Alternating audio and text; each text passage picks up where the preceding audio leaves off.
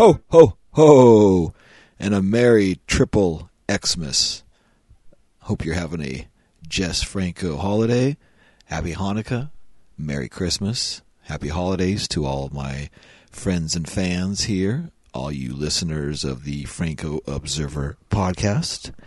I wish you the season's greetings and a very happy new year ahead.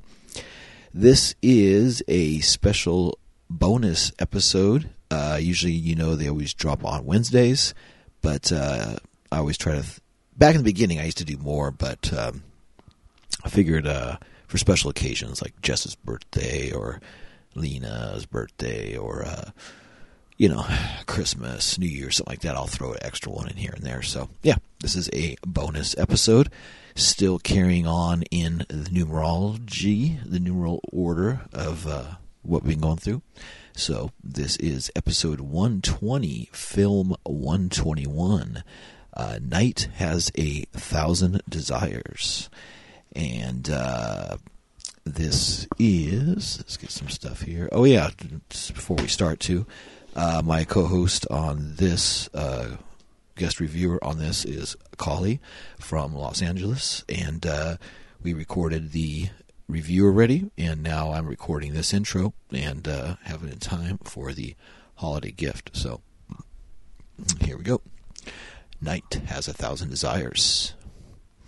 And this is out of Spain and 1983. And that is the UK-US Blu-ray title. And, of course, all information is taken from Flowers of Perversion, Volume 2, The Delirious Cinema of Jesus Franco by Stephen Thrower. Okay, original theatrical title in country of origin, Mil Sexos... Take my glasses off here. Mil Sexos Tiene la Noche. Once again, this is from the Golden Films era. Now, before he was in 82, now in 83. So, this is, I think, his second year doing it, Golden Films. Theatrical distributor, Francisco Gratocos Matamaza, and Mediterranean Films. The timeline on this shooting date is beginning of the year of January 1983 is when he shot this.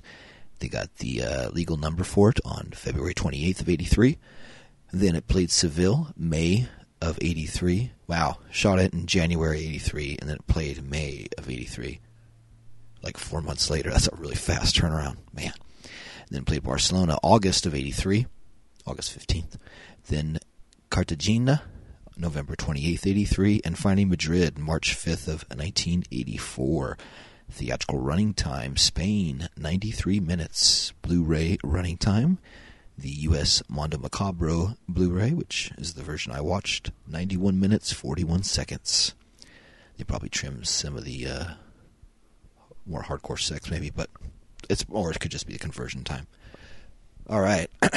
Writer-director, Jess Franco, but of course, director of photography, Jess Franco, billed as Joan Almaral. And speaking of Joan Almaral, she makes an appearance in 2023 in the film Emmanuel in Sin City, directed by me. Joan Almaral was my director of photography as well, so or a camera operator. I think director of photography. So yeah, so it's good to see Joan Almaral working still after all these years. Camera assistant, Enrique Diaz. Music, Daniel White. And Jess Franco, billed as Pablo Villa. Music recording, E-Studios Technosonic. And, let's see. First camera operator, of course, uncredited. First camera operator, Jess Franco. Production manager, Daniel Katz. Doing two roles here as the production manager and as the actor Fabian. So he's almost like Antonio Mayans in this situation where he acts and does the production managing. Editor Jess Franco, executive producers Stella Laraga and Emilio Laraga, of course from Golden Films. So let me always tally up what Jess Franco does in this film. So in this film, Night of 1,000 Desires, Jess Franco is the writer, the director of photography, does music, and does first camera operator and editor. So, yeah, that's typical. everything, basically. Cast. Of course, the great Lina Romay turns in a magnificent performance in this film. She plays the lead of Irina. Irina was also named that in Female Vampire, La Contessa Noir, and in, I think, Mansion of the Living Dead. It's pretty similar, so watching this you'll get that idea because of the Female Vampire musically used quite a bit in the ending as well. Alright, so Lina Romay as Irina, Daniel Katz as Fabian, Carmen Carrion as Lorna. So, of course, we have the name Lorna again, as in Lorna the Exorcist, and he used Lorna in about 4 or 5 other films, I believe. Always a strong female villain, and Carmen Carrion is really great in this. She's been in the last couple films before this, always really good, and she's great in this as well. It's like the princess character. Speaking of great, Albino Graziani, who's becoming one of my favorite Franco actors. I just like him. He just looks really believable. He plays Ahmed, the first victim in this, and he's been in quite a few films before this. Mario Rivera, as Mario Rivera, plays the male victim at the dope party. Mari Carmenito returns as Bilda's Mamie Kaplan, and she's her role is the dope party girl number 1. And then Alicia Principe is here as dope party girl number 2. Yo, man, you're a dope party girl. That's funny. Dope party girl. Dope party. Let's go to the dope party. That's interesting. And then Jose Lamas is the last victim. Also, I know as Macho Jim. And, of course, Jess Franco plays Dr. Harmon, a psychiatrist. That's why I thought it was Dr. Carmen, but yeah, it's Harmon. Okay, with H. All right. I will give the synopsis. All right. Irina. I'll give most of the synopsis because it looks pretty thorough here. I won't go through everything. Irina, a pretty young nightclub entertainer, performs a blindfolded mind-reading and telemetry act with her lover, the great Fabian. During the show, Fabian is disquieted by the presence of a man in the audience whom he seems to know. The man hands him a message and a piece of paper for Irina to read, using her psychic powers. It says, "You have a few hours to live." Fabian dismisses the man as a joker, but later, at the couple's hotel room, he's scared and depressed.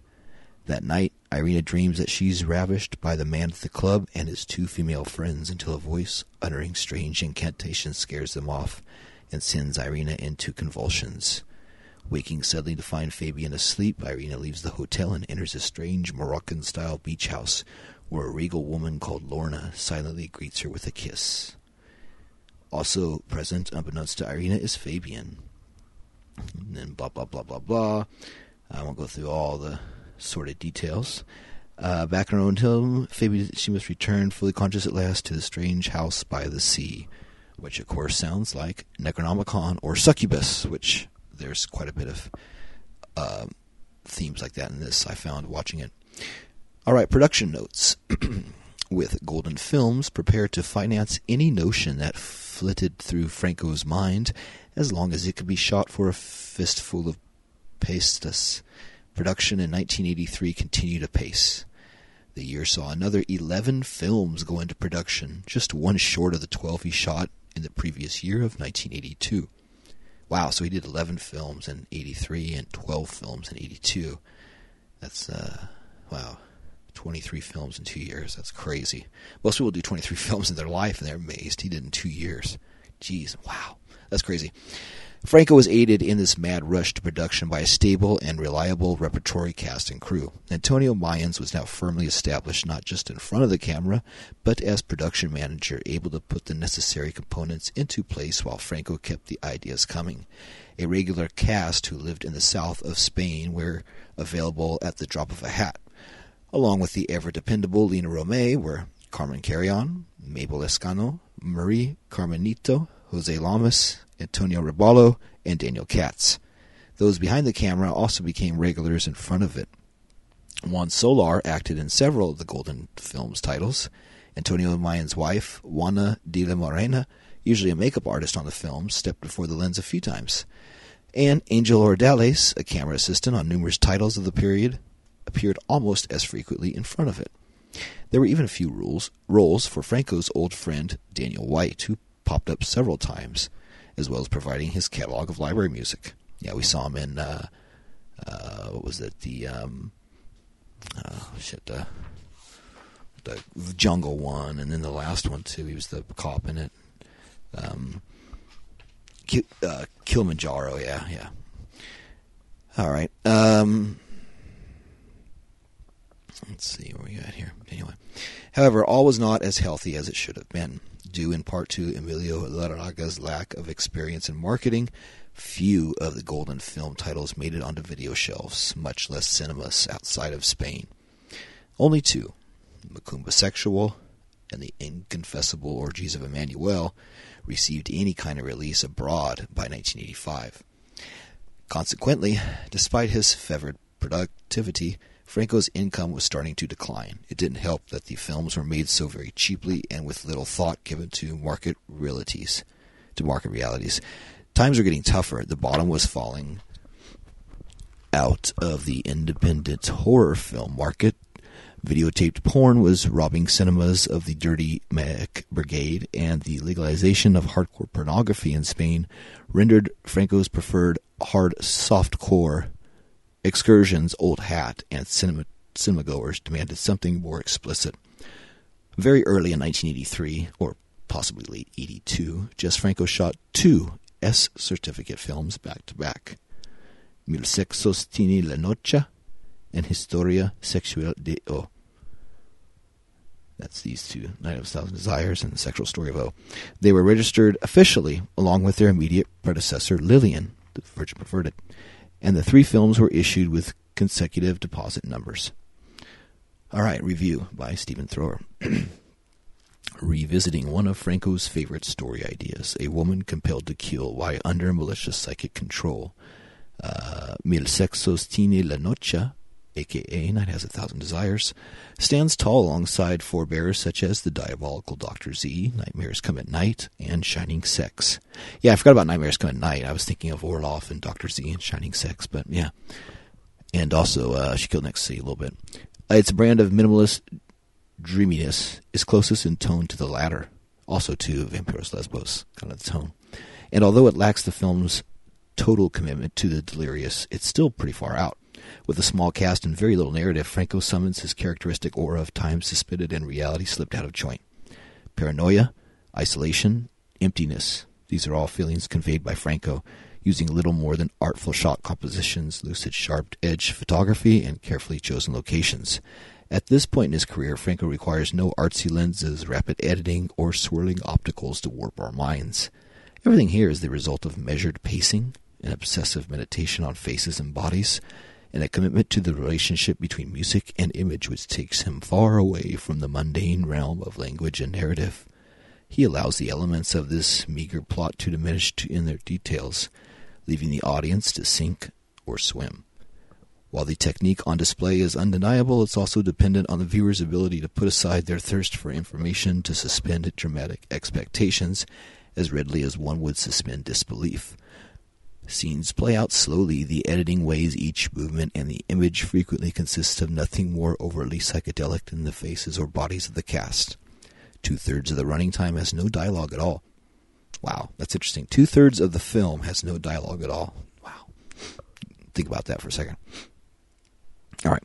Yet out of such narrow range of cinematic tools, Franco fashions something weird and amazing. The story could be told in a quarter of the time, but then the same could be said of a melody. Yeah, that's true. That's one thing we thought about. The pacing of it was very long. It could be cut down, but that totally makes sense. You could always play a tune faster, but while harmonic relationships would remain the same, you lose the mood. And it is mood more than anything else that Franco cares about. It's very true. One scene in particular, running just under 15 minutes, resonates with all that is preternatural in Franco's cinema. The setting is a swinger sex party, which the heroine Irina attends, with the unconscious intention of murdering the other three guests. The joint is passed around, time elasticates, and then those two words lie all that is avant-garde and delightful in his cinema. Slowly, Irina enters into a sexual foursome with the others, her expression completely detached. Franco's languorous camera follows her, adopting a hallucinatory perspective, by ascending to the ceiling to gaze at the attenuated action below. Throughout the scene, there's an incredible cacophony of bizarre twangs, thuds, and the wails on the soundtrack, like John Cage embroiled in a fight to the death with the contents of a kitchen cupboard. That's fine. With the scrabbling atonal soundscape has achieved maximum listener unfriendliness, the film lurches forward into the mad and absurd with the introduction of a metallic audio filter that warps the moans and sighs of Lena Romay, whose position at this juncture, head between the legs of a fellow actress, gives the bizarre impression that she's creating these extraordinary sounds by blowing across the other woman's labia like a flute. Hey now. Franco persists with the situation for several minutes, and one is left to marvel as he surrenders any sense of sexual intimacy to the dictates of a plunges into madness. Quite the average cinema punter looking for sexy frolics on a Saturday afternoon would have made it of anyone's guess. Other scenes exude a casually oniric quality that feels imported from the edge of drug delirium. Irina enjoys a romantic tryst with a young man, played by Jose Lamas, in what looks to be a miniature park located in the middle of a traffic roundabout. After a silent communion at an outdoor cafe surrounded by a sea of empty chromium chairs, the two return to a hotel room for sex, and there follows another of Franco's mesmeric exercises in sexual disorientation. What's striking and unsettling is that the camera relentlessly disengages the two lovers, even as they press against each other. Irina paws at the young man, while he leans against the window, palms pressed against the glass. That's a cool scene, actually. As the scene continues, one finds it hard to distinguish quite where the couple are physically in relation to each other. At times, it seems as if they're on opposite sides of the glass, with Romay's hands impossibly entering the room from outside, below the camera frame, to fondle Lama's buttocks. As an expression of alienation in the very heart of intimacy, it's both disturbing and astonishing. Time and again in his films, Franco brings a concentrated attention to bear upon scenes that other filmmakers in the sexploitation horror genres would either gloss over or define with easy-to-read visuals. It's in the lingering, zoned-out missima of Franco's intensely voyeuristic camera work that we encounter the essence of his cinema.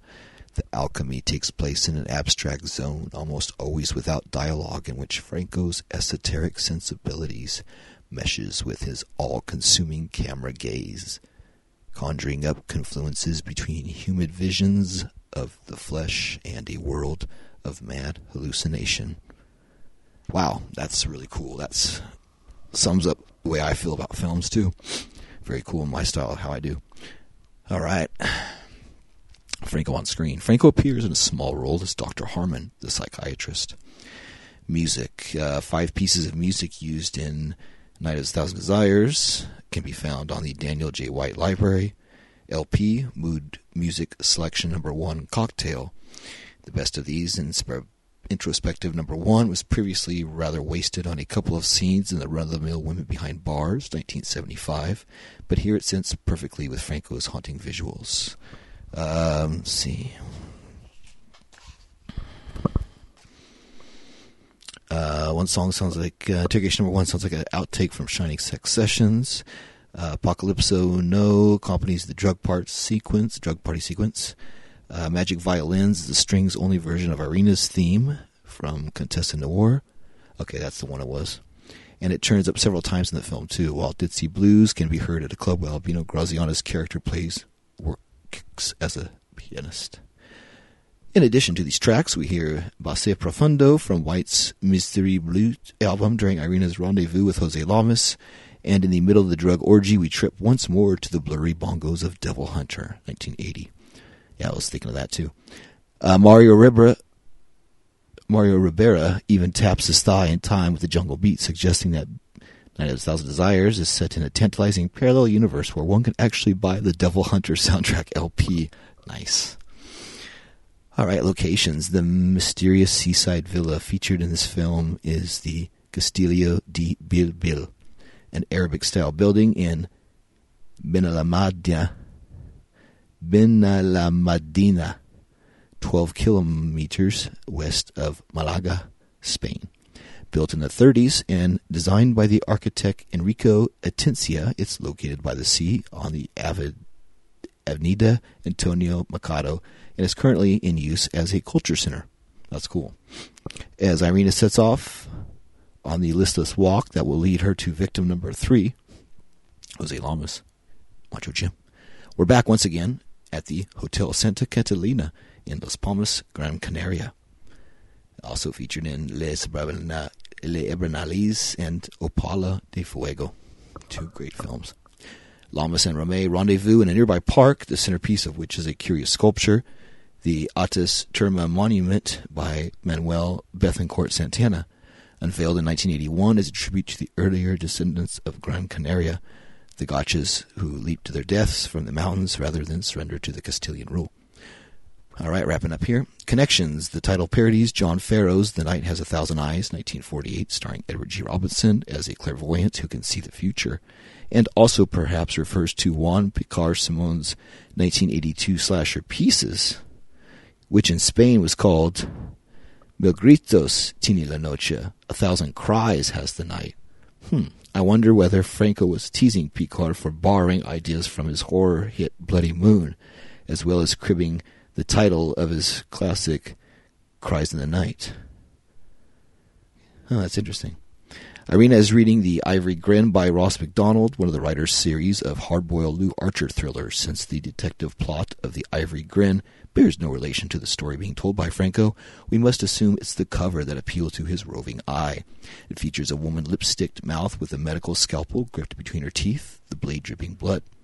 Intercut with shots of Irina's mouth and tight close-ups and accompanied by music from La Contessa Noir, the sum total could be said, rather like certain plot developments in Mansion of the Living Dead, to harken back to Irina's previous life as a vampire in that central Franco text of the early 1970s, with the blood-dripping scalpel blade and juxtaposed woman's teeth suggesting displaced vampire imagery. Perhaps Irina is on some implacable karmic journey. The once powerful killer countess, now reincarnated as the helpless stooge of a malign mesmerist. So, yeah, it's an interesting thought, because, yeah, there's some touches definitely to female vampire. All right, let's see what other notes we have here before we go to the next deal here after the thing. All right, so we have a donation button on the front page. If you care to, we got like 2 people that donate, and I appreciate it. If you care to donate one time or reoccurring, feel free. It's right there. If you like the show, please subscribe. We are on Apple Podcasts, Spotify, Stitcher, Amazon Music, Google Podcasts, Radio Public, and all your favorite favorite listening platforms. You can download all the episodes, of course. Have them there, so feel free. If you like the show, if you dig Jess Franco, if you dig me, if you dig the films I'm doing or any of that stuff, please tell a friend about Lady Hyde, about Emmanuel in Sin City, about She Knows Ferratu, or any of the Desperate Visions universes, which, of course, I always introduce, but for this one I didn't for Christmas time, so yeah, tell us about it. If you want to tell us about it and get a hold of us, you can. We got an email address, francoobserver@yahoo.com, and get a few people writing us, and I do appreciate that. Cool questions, cool observations, and I'm always quick to follow back up with a reply, so thanks again. You can always reach us at francoobserver@yahoo.com if you want to send any correspondence, Christmas cards, any of that fun stuff. No viruses, please. You can also find us on Facebook and Instagram. We have pages there for the Franco Observer podcast. And, you can check us out there and see us and see all the new pictures, updates, stuff about the film, stuff about my upcoming films, and all that other cool stuff. So, we must always praise and be in memory of Jess Franco, bringing the name and films of Jess Franco to new eyes and ears. And my friend Ragnar always says that I am definitely doing my mission every day by passing the word of Franco on to everyone. So, all right, well, like I said, this drops on December 25th, which is a Christmas day here. So if you celebrate that, Merry Christmas. If you're of other religious backgrounds and everything, Happy Hanukkah. Merry Festivus. All those other things you celebrate. Or if you're just, don't believe in anything, then just hope you all have a great, happy holiday, great day. Stay warm, stay safe. And hope you're staying good through this year of madness. I know it's been a tough year for a lot of people. It's been a tough year for me. Let's talk about this earlier with a friend that, it's for me professionally, it's been a good year. But on the personal side and living side, it's not been the best. It's been tough. Last few years been tough for all of us. So, but yeah, I don't know. Everybody's putting out good stuff. People are producing good works, good relationships. Just keep that humanity there. Let's try to keep it going. And we got a long roll ahead of us. So let's all live to be as old as we can be, and let's keep the world with us. So, all right. Well, hang out past the bumper music that you all know by now after, 120 episodes now plus. And you'll hear myself, Jason Rudy from Desperate Visions Productions, a Sacramento, California-based filmmaking group headed by yours truly. There, I got that in. Got my shit in. And I'll be joined by Miss Colley from Los Angeles, California, home of the Doors. And she'll be talking to me about one of the films that she digs, A Night Has a Thousand Desires. Or as I like to call it, My Salad Has a Thousand Islands. Buenas noches, Maha.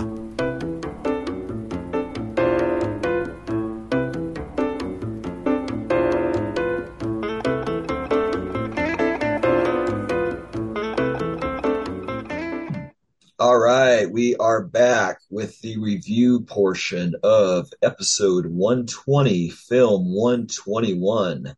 This film being Night Has a Thousand Desires, or as I like to call it, My Salad Has a Thousand Dressings. Oh, I'm sorry, I ruined that joke. My Salad Has a Thousand Islands. That's what I was supposed to say. But anyway. And speaking of somebody that's probably experienced a thousand desires, we have joining us today Miss Colley Sini from LA. How are you doing, Colley? I'm really good. Good.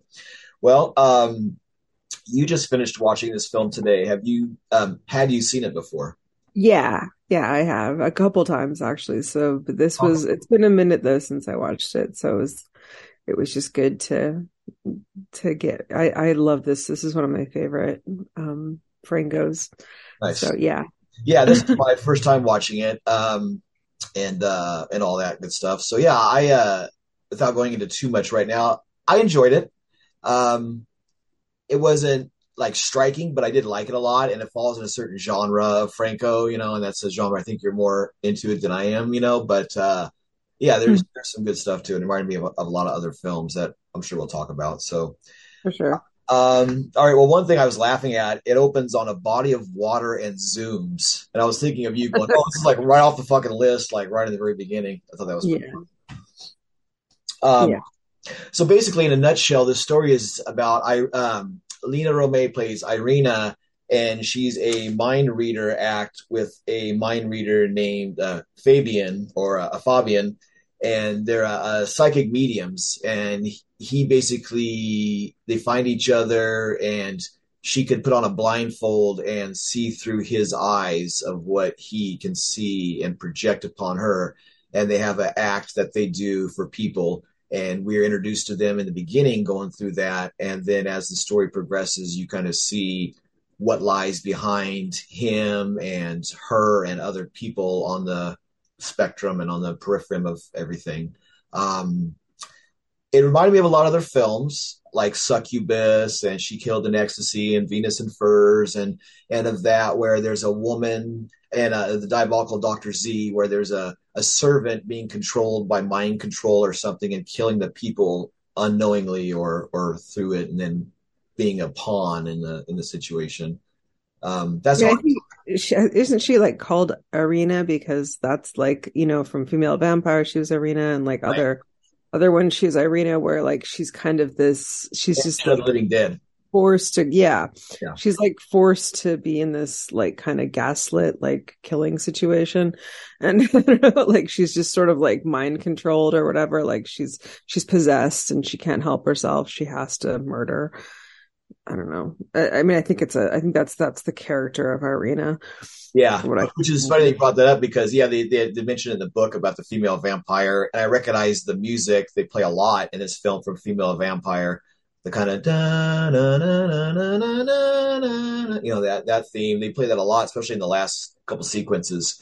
And it's funny that her name is Irina, where she's kind of the same, and kind of the same way this is laid out as a film is similar to Female Vampire, where there's episodes with her and it's very slow and a lot of one thing about this film, which I wrote in my notes, is there's a lot of atmosphere and there's a lot of detail of the atmosphere, and Yeah, that's like what the whole thing is. It's a mood. It's yeah, all just like a mood, you know. I mean, you just kind of like drift from dream to dream and kill to kill. It's yeah. pretty like, So yeah, we walked through it, and there's the different vibes and the music does. I mean, there's that one section where the music is like the super psychedelic Nurse with Wound, like strange, crazy. You know, I love that. That's one of my favorite scenes. But yeah, yeah, they it's use a lot of different cues. They use a jungle track from a Devil Hunter, the kind of that drum the one, and jungle stuff is great. yeah, Yeah, he gets and they into the do jungle. I knew you'd love that.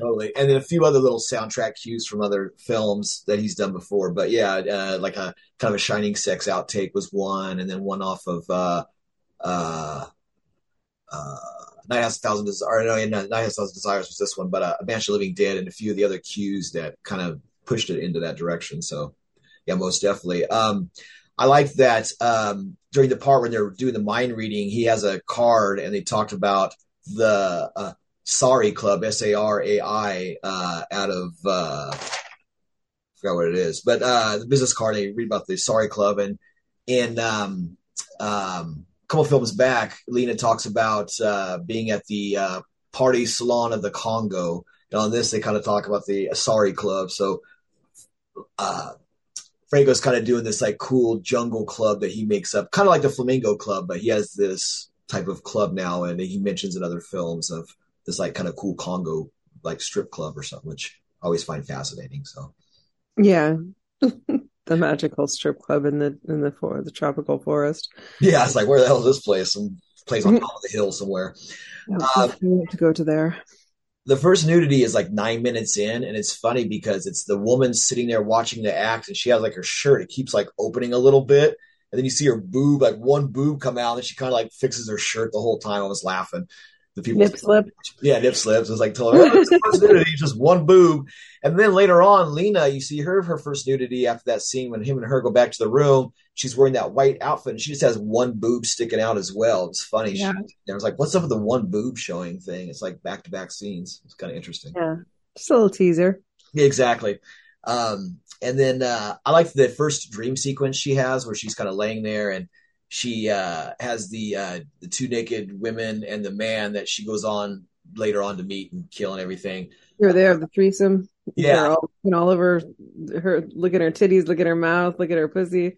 yeah, she's They're just laying back on the looking her all floor, over. and all three of them were kind of on her. Just loving it. Yeah, it's good stuff. And what's weird is Franco puts in some crow sound effects over this scene.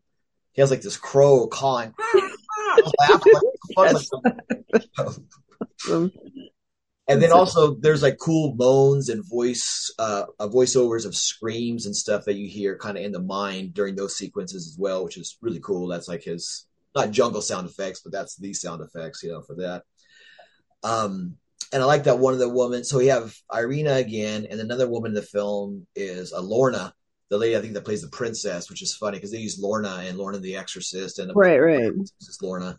So he's reusing a lot of the certain characters' names, Sort even of be a more powerful character though, and that woman is kind of powerful. So yeah, yeah, she's like a princess, I guess, of some kind, based by her outfit. And she has just a little bit of dialogue, but she's in the last few films quite a bit.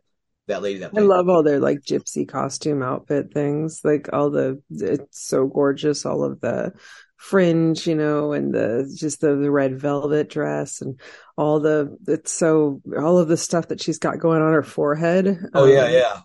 The kind of Lorna has thing, like hat all thing. different kinds of like it's like Indian looking, and then it's like I don't know. She's got like chains up there. She's got like all kinds of little ornaments like on her forehead.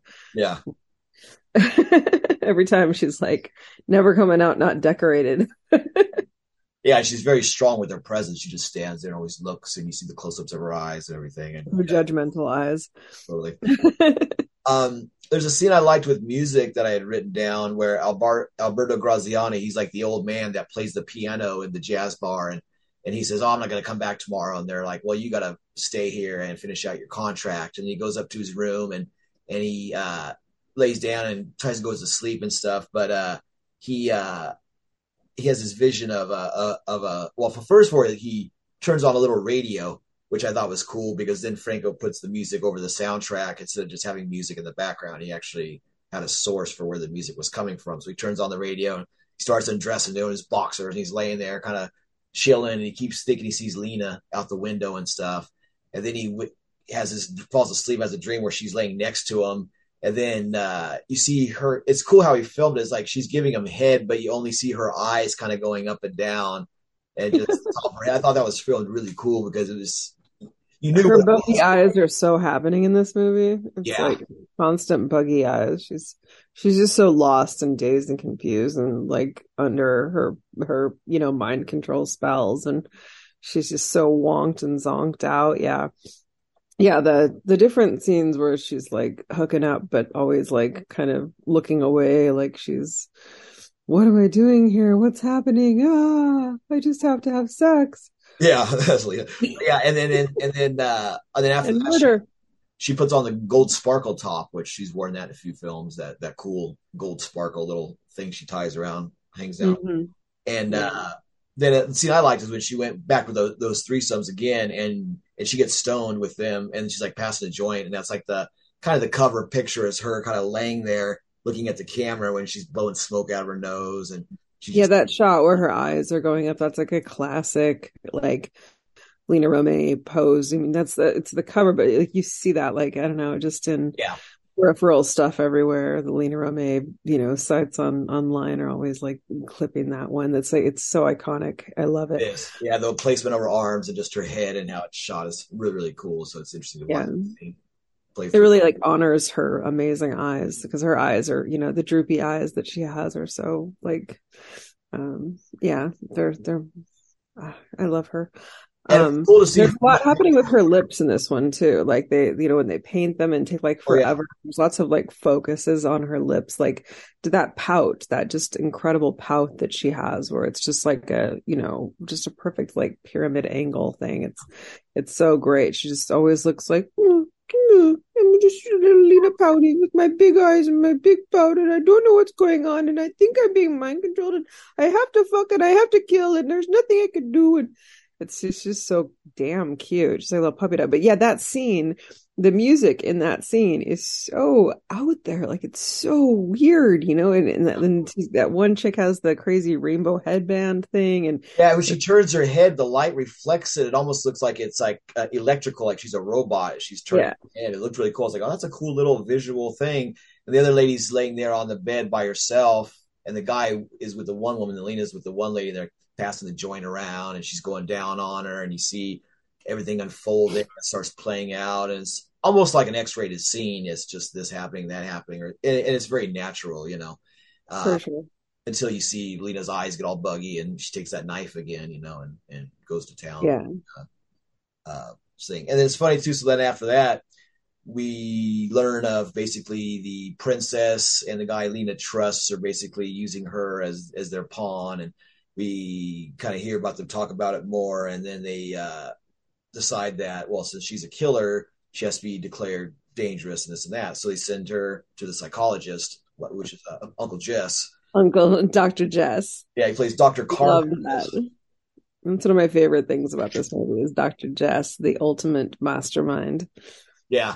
And it's cool too with him and Lena, he's like, she's laying there and talking to him, and he's like, oh, no, what about this? And she tells him, and he's the absolute most nonchalant character to ever exist, as far as like, she tells him repeatedly, I believe I've killed four men. He's like, so he just like changes the subject, brushes right past it, like doesn't ever go like, oh wow, you're a murderer.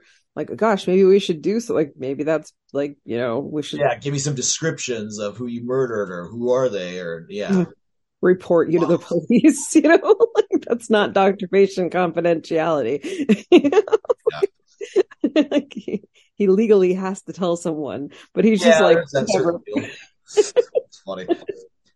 Yeah, yeah. and like I mentioned, like I said earlier, this film has lots of atmosphere, lots of details of environment, and a lot of time lapse jumps.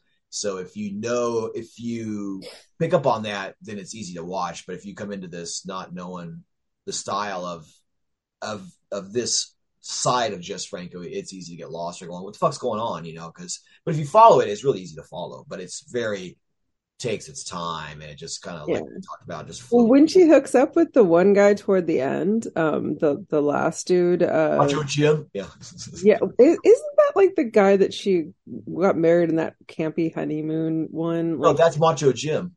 oh, okay. The Yeah. one we talked about, from No, no, not Macho Jim. There's like a different one. I don't know. that's Jose Lamas. He's Okay. Macho Jim. Okay. Oh, that was Macho Jim. Yeah, that's And then Macho okay. Jim. Oh, okay. Yeah, I'm like, I know him. Yeah. But yeah, that whole thing, it's like when they meet and just stand there staring at each other forever, and then like they're sitting on the bench and talking, and then like they just disappear off the bench. It reminded me of like Vincent Gallo like yelling at Christina Ricci, like, we're spanning time. We're spanning time. It's just like Yeah. everything this was doing was like trying to convey like we're spanning time, and it was almost comical. It was comical. It's just like yeah, it's that it kind of cracked like a lot of these scenes. I felt the movie could be like a half hour shorter if Jess wasn't like, okay, shoot it from like this angle and then zoom into their feet and then pull back out and now zoom into like where their faces are and then zoom back out. It was like a lot of like, okay, we get the scene, Jess. Like we don't have to see it from every angle. You're getting a little like silly, but it's like it's supposed to be part of the mood and you kind of just go with it. But it's like he's just kind of like he drags out a lot of scenes like where you're like, okay. I noticed that like there's a scene where there's these flowers in the middle, and a woman walks in. He zooms in on the flowers, and then zooms out, and then zooms in on the woman, and then zooms out again, and zooms in on the next person that walks in. Like you could have just had a one shot and then an individual, but he was just like, There's a lot of that. It seems like he was just being hyper lazy on the editing because he was like, let's like get our 90 minutes, because it's a 90-minute movie. Yeah. But there's like also like the part where like Lena walks out of the thing and the woman closes the door behind her. Oh yeah, right. That scene goes on for like 100 years. Yeah. Eventually you're like watching Lena like walking down the, the pathway like through the glass and then he's still panning back to Lorna and it's just like, okay, we get it. Like she kicked her out. But it's like a 5-minute scene. One thing I forgot to mention I was laughing at, I think they do it during the threesome scene where she kills those two, and then with Lena with the last guy, is there's a shot when they're doing that, he does all the sound effects of the cries and the moans and all that stuff. He shows a helicopter flying over, and 4 times I counted, he dubbed duck sound effects with the helicopter. It's like, whack, whack, whack, whack. I was like, what the fuck would you I was just laughing. It's just totally no to show that helicopter and then with the duck sound over it. I didn't catch that. Like 4 times you watch back the helicopter. Yeah, it's duck sounds. He just dubs duck sounds over it. Like, what the fuck? I don't know. It's like something in her head. I guess she's seeing, or I don't know, but it's very funny. It's like, what the hell, wonky. Yeah. To keep the surrealism going. Totally. I think sometimes maybe I don't clock it because I'm just like checked in. I'm locked into the surrealism. That's funny. Going with it. Yeah, and then they have the also too, he has he puts these boat horn sounds too, like boats honking the horn sounds over Lena and Macho Jim during that scene. Yeah. Together I was laughing. I was like, what the hell does boat horns have to go with it? So but yeah, and we mentioned there was a female vampire music. So that, oh yeah, one thing I like too, we were talking about that scene with her and Macho Jim.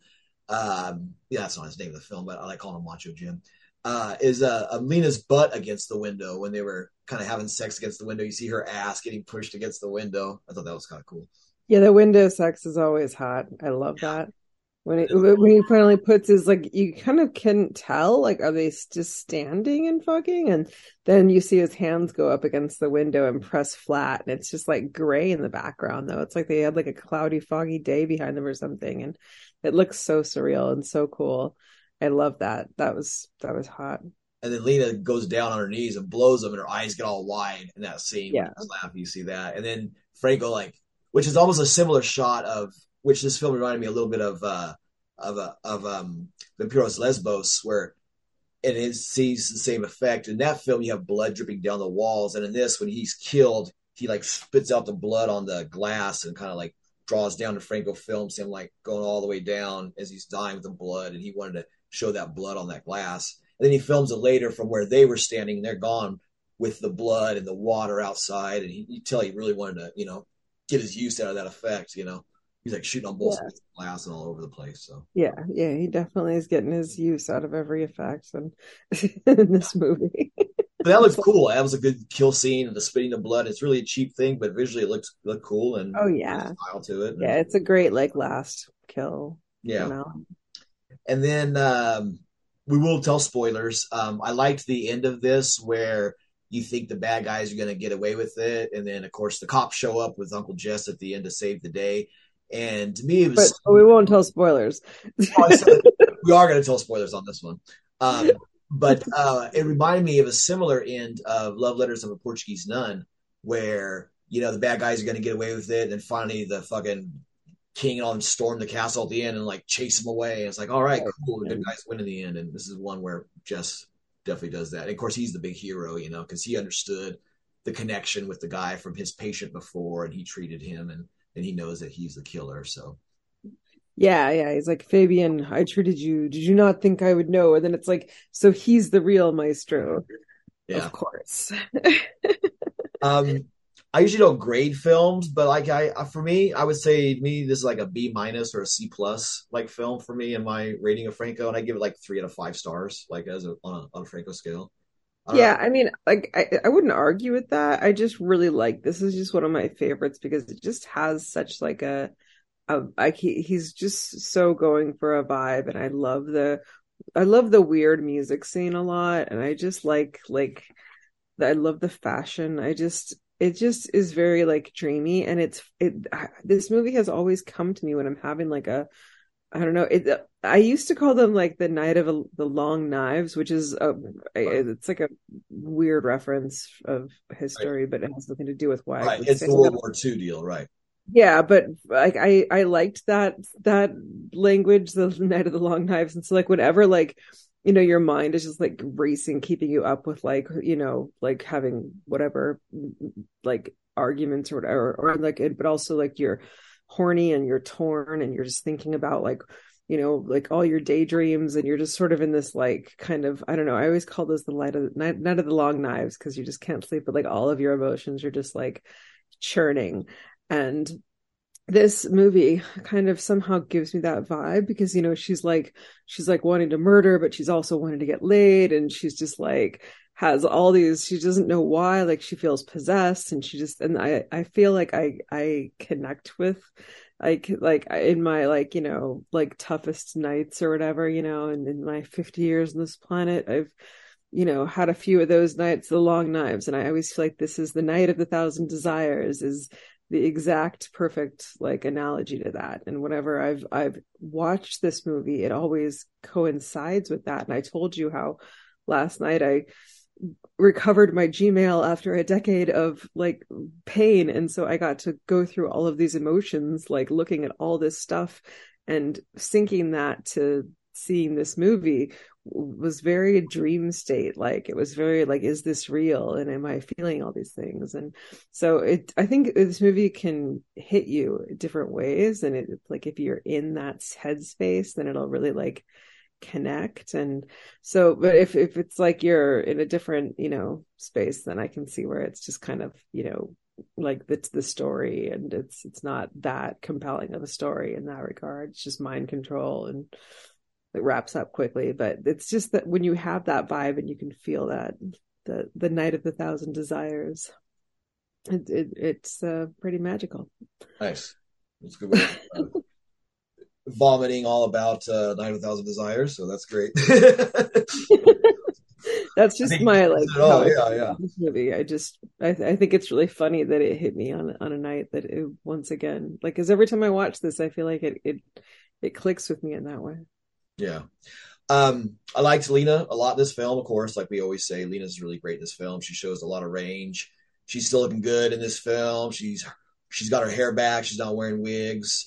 She's growing her hair out. She looks like classic Lena. Got the feathered hair. She wears that cool kind of a black see-through kind of a bodysuit thing at the end with that knife when she finds out all the stuff. Like you had said, she wears a lot of cool outfits we see from other films. Um, I like Alberto Graziani a lot in this film. The old guy, that jazz pianist, and he's been in the last few films like Mansion Living Dead. He was one of the cult guys, and he's in like 5 or 6 films at this point. And I just like him a lot in this film because he's just kind of the old, weary kind of person, and he always gives a good performance for me at least. Yeah. Always The does. Lena thing, actually, I was thinking about that a lot when watching this tonight, just how interesting it is watching her age in Yeah, real time slowly, like after watching, because we've been doing this like chronologically for, a couple of years here, and it's interesting watching her, like especially since I'm currently just obsessed with my face since I'm turning 50, and it's like I can see things changing in my face, and I'm like I keep staring like, was that there yesterday? And I feel like I can see it in Lena, like no one else too. Like I can right. watch like the where like she starts to lose the collagen or whatever in her chipmunk cheeks, and they Yeah, kind of right. start sagging her little chipmunk cheeks. I love that. Like it's so cute the way she like is aging right there, and like just because I don't have that. Like my doesn't it doesn't sag right there. It sags down here, which is like kind of a drag. I'm like, I wish mine did that. Right. But like and just like her eyes and like all the different, but like it's you see it so clearly because you know how she looks when her face was taut and and young and like it's so interesting to kind of watch because we get to know her face so well because he's zooming on it and Yeah. focusing on it without any makeup so often, and you really can like see her like age as a woman, and it's interesting like how some of it is charming and some of it is a bummer, but it's like wow, it's like a I don't know, it's a neat little kind of record of like Yeah. what happened to them. It's just fun to follow her. Totally. Yeah. No, that's what I was saying. It's cool to see her just talk about her hair and her face and her body and everything as she ages and goes through and all the films she's been through and the things she's seen and done. And it's just like you see her mature as you're talking about going through and all that. So yeah, it's always really cool. Yeah, yeah. All right. Well, I'm going to knock out this Franco list here and go over the things we saw. Talk about that a little bit. Number 1, Body of Water. Yeah. Right at the very beginning, we mentioned that. Number 2, sailboats. No sailboats, but we do see boats when Lena's in the car being driven and she's in the back seat and they're driving. You see a boat kind of hanging out in the back. Big, big boats. Number 4, palm trees. Yeah, plenty of those. Number 5, jungle sound effects. Well, we have crow sound effects. We have ducks. We have moans, distortions, and a lot of other cool sound effects on this. Yeah. Uh, Jungle times. Yeah, exactly. Number 6, chained up person. No, nobody's physically chained up in this film or tied up or bound in any way physically. Mentally, yes. Well, just mentally, Yeah, yeah. it's mentally. 7, dance A different scenes. one on your checklist. So Definitely. Dance scenes on stage stripping. They don't have any dance scenes on stage stripping. They have a stage show, I guess, where they're doing the beginning mind reading act. That's their performance, but it's not a stripping stage show or anything. But they do put on a show in front of people as an act. But but she can still see you without your underwear. exactly.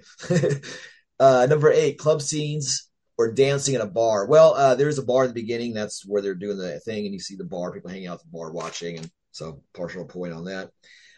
Number Dance. 9, jazz music. Yeah, definitely a little bit, especially the Alberto Grimaldi, the jazz part where he's playing the piano. So does Pablo Villa. Yeah, Pablo Villa for that. For credit. Number 10, excessive zooms. Yes, a lot of fucking zooms in this film.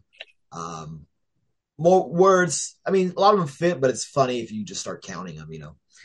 Let's see, number 11. Out of There is the one nice zoom of his or just when he focuses on Lena's face and then drops down to her boobs and then her waist and yeah, then her pussy, and he just sits there like all zoomed in on it. It's all like hacked up. It's got like little red dots all over it from where she shaved or something. It's like not even looking like it's looking a little rough, but yeah, that's like bless her.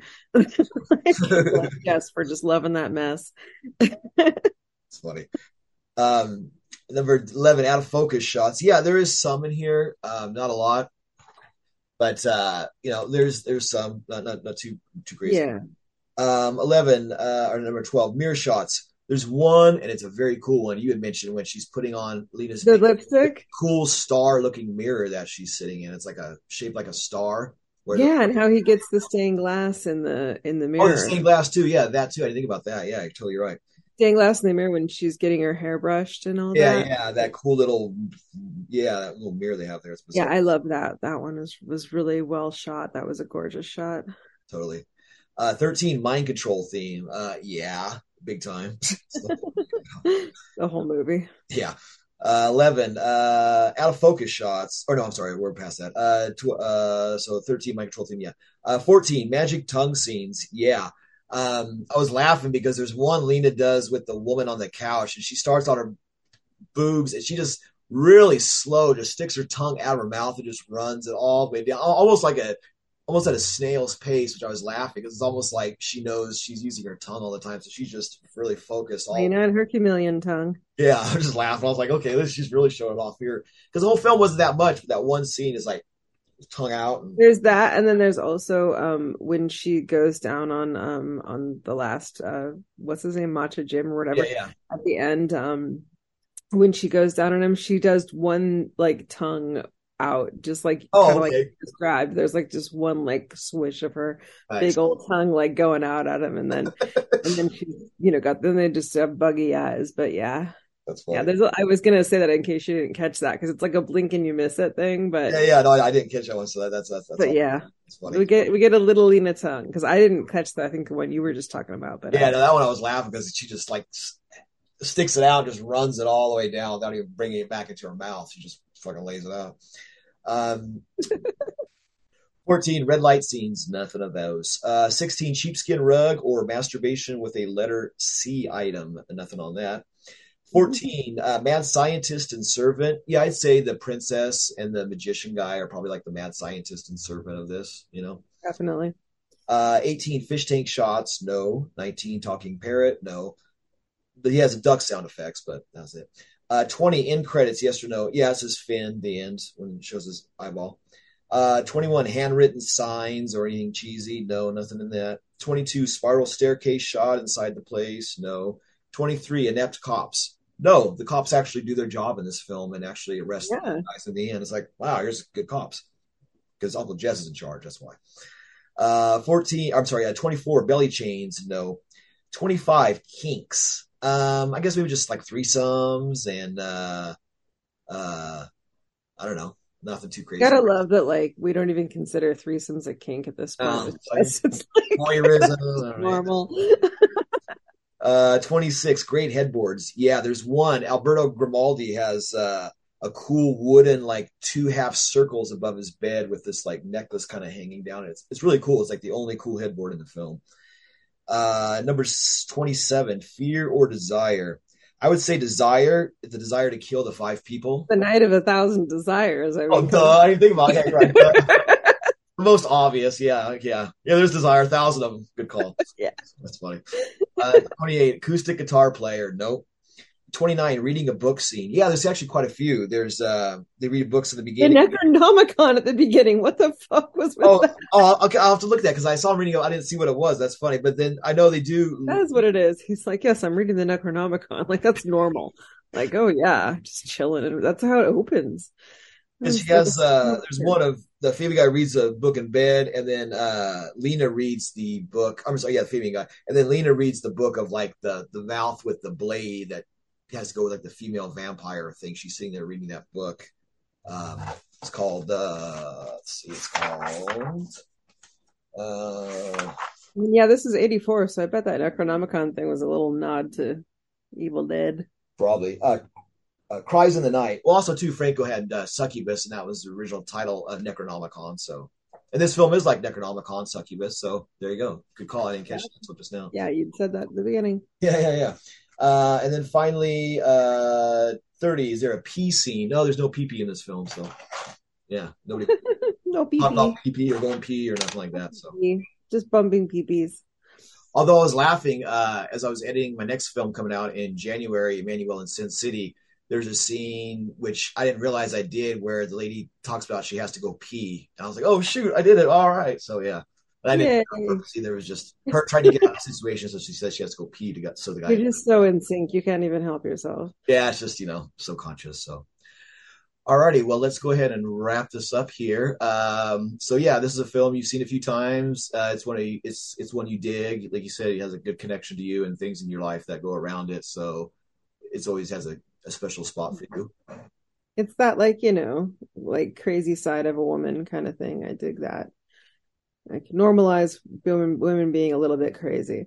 We all stay up with our thoughts all night, but it's women with all of our desires. I dig Lena. Yeah, no, this is a good one. It's out through Mondo Macabro Blu-ray, so it's widely available and church streaming many places and on the web and all that stuff. So it's not one that's hard to find. So yeah, check it out.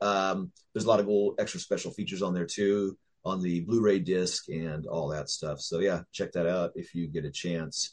Also too, this episode is dropping on Christmas. So this is the Christmas episode, kind of buried that whole thing there. So I guess, yeah, this is a good Christmas. Oh, happy holidays. So yeah, so this is our little Christmas gift to you, a extra episode for the month. I have my Uncle Jess on top of my Christmas tree. Yeah, and I have Uncle Jess on top of his pile of movies here, so he's guarding. Yeah. The Uncle Jess tree topper from Yeah, that's what I'm talking about. Yeah, that's one I have too. Yeah, totally. Yeah, nice. Yeah, okay. Very cool. So good stuff. All right. Well, we will be returning, Collie and myself, in a few days from now to talk about the sexual story of O. So I love that one. Yeah, so that one's so pretty. All right. Well, lots of hot, sexy times. That's it. And so hopefully you're having lots of hot, sexy times on this 25th day of December. So hopefully somebody's coming down your chimney. So all right. Adios. Buenas noches.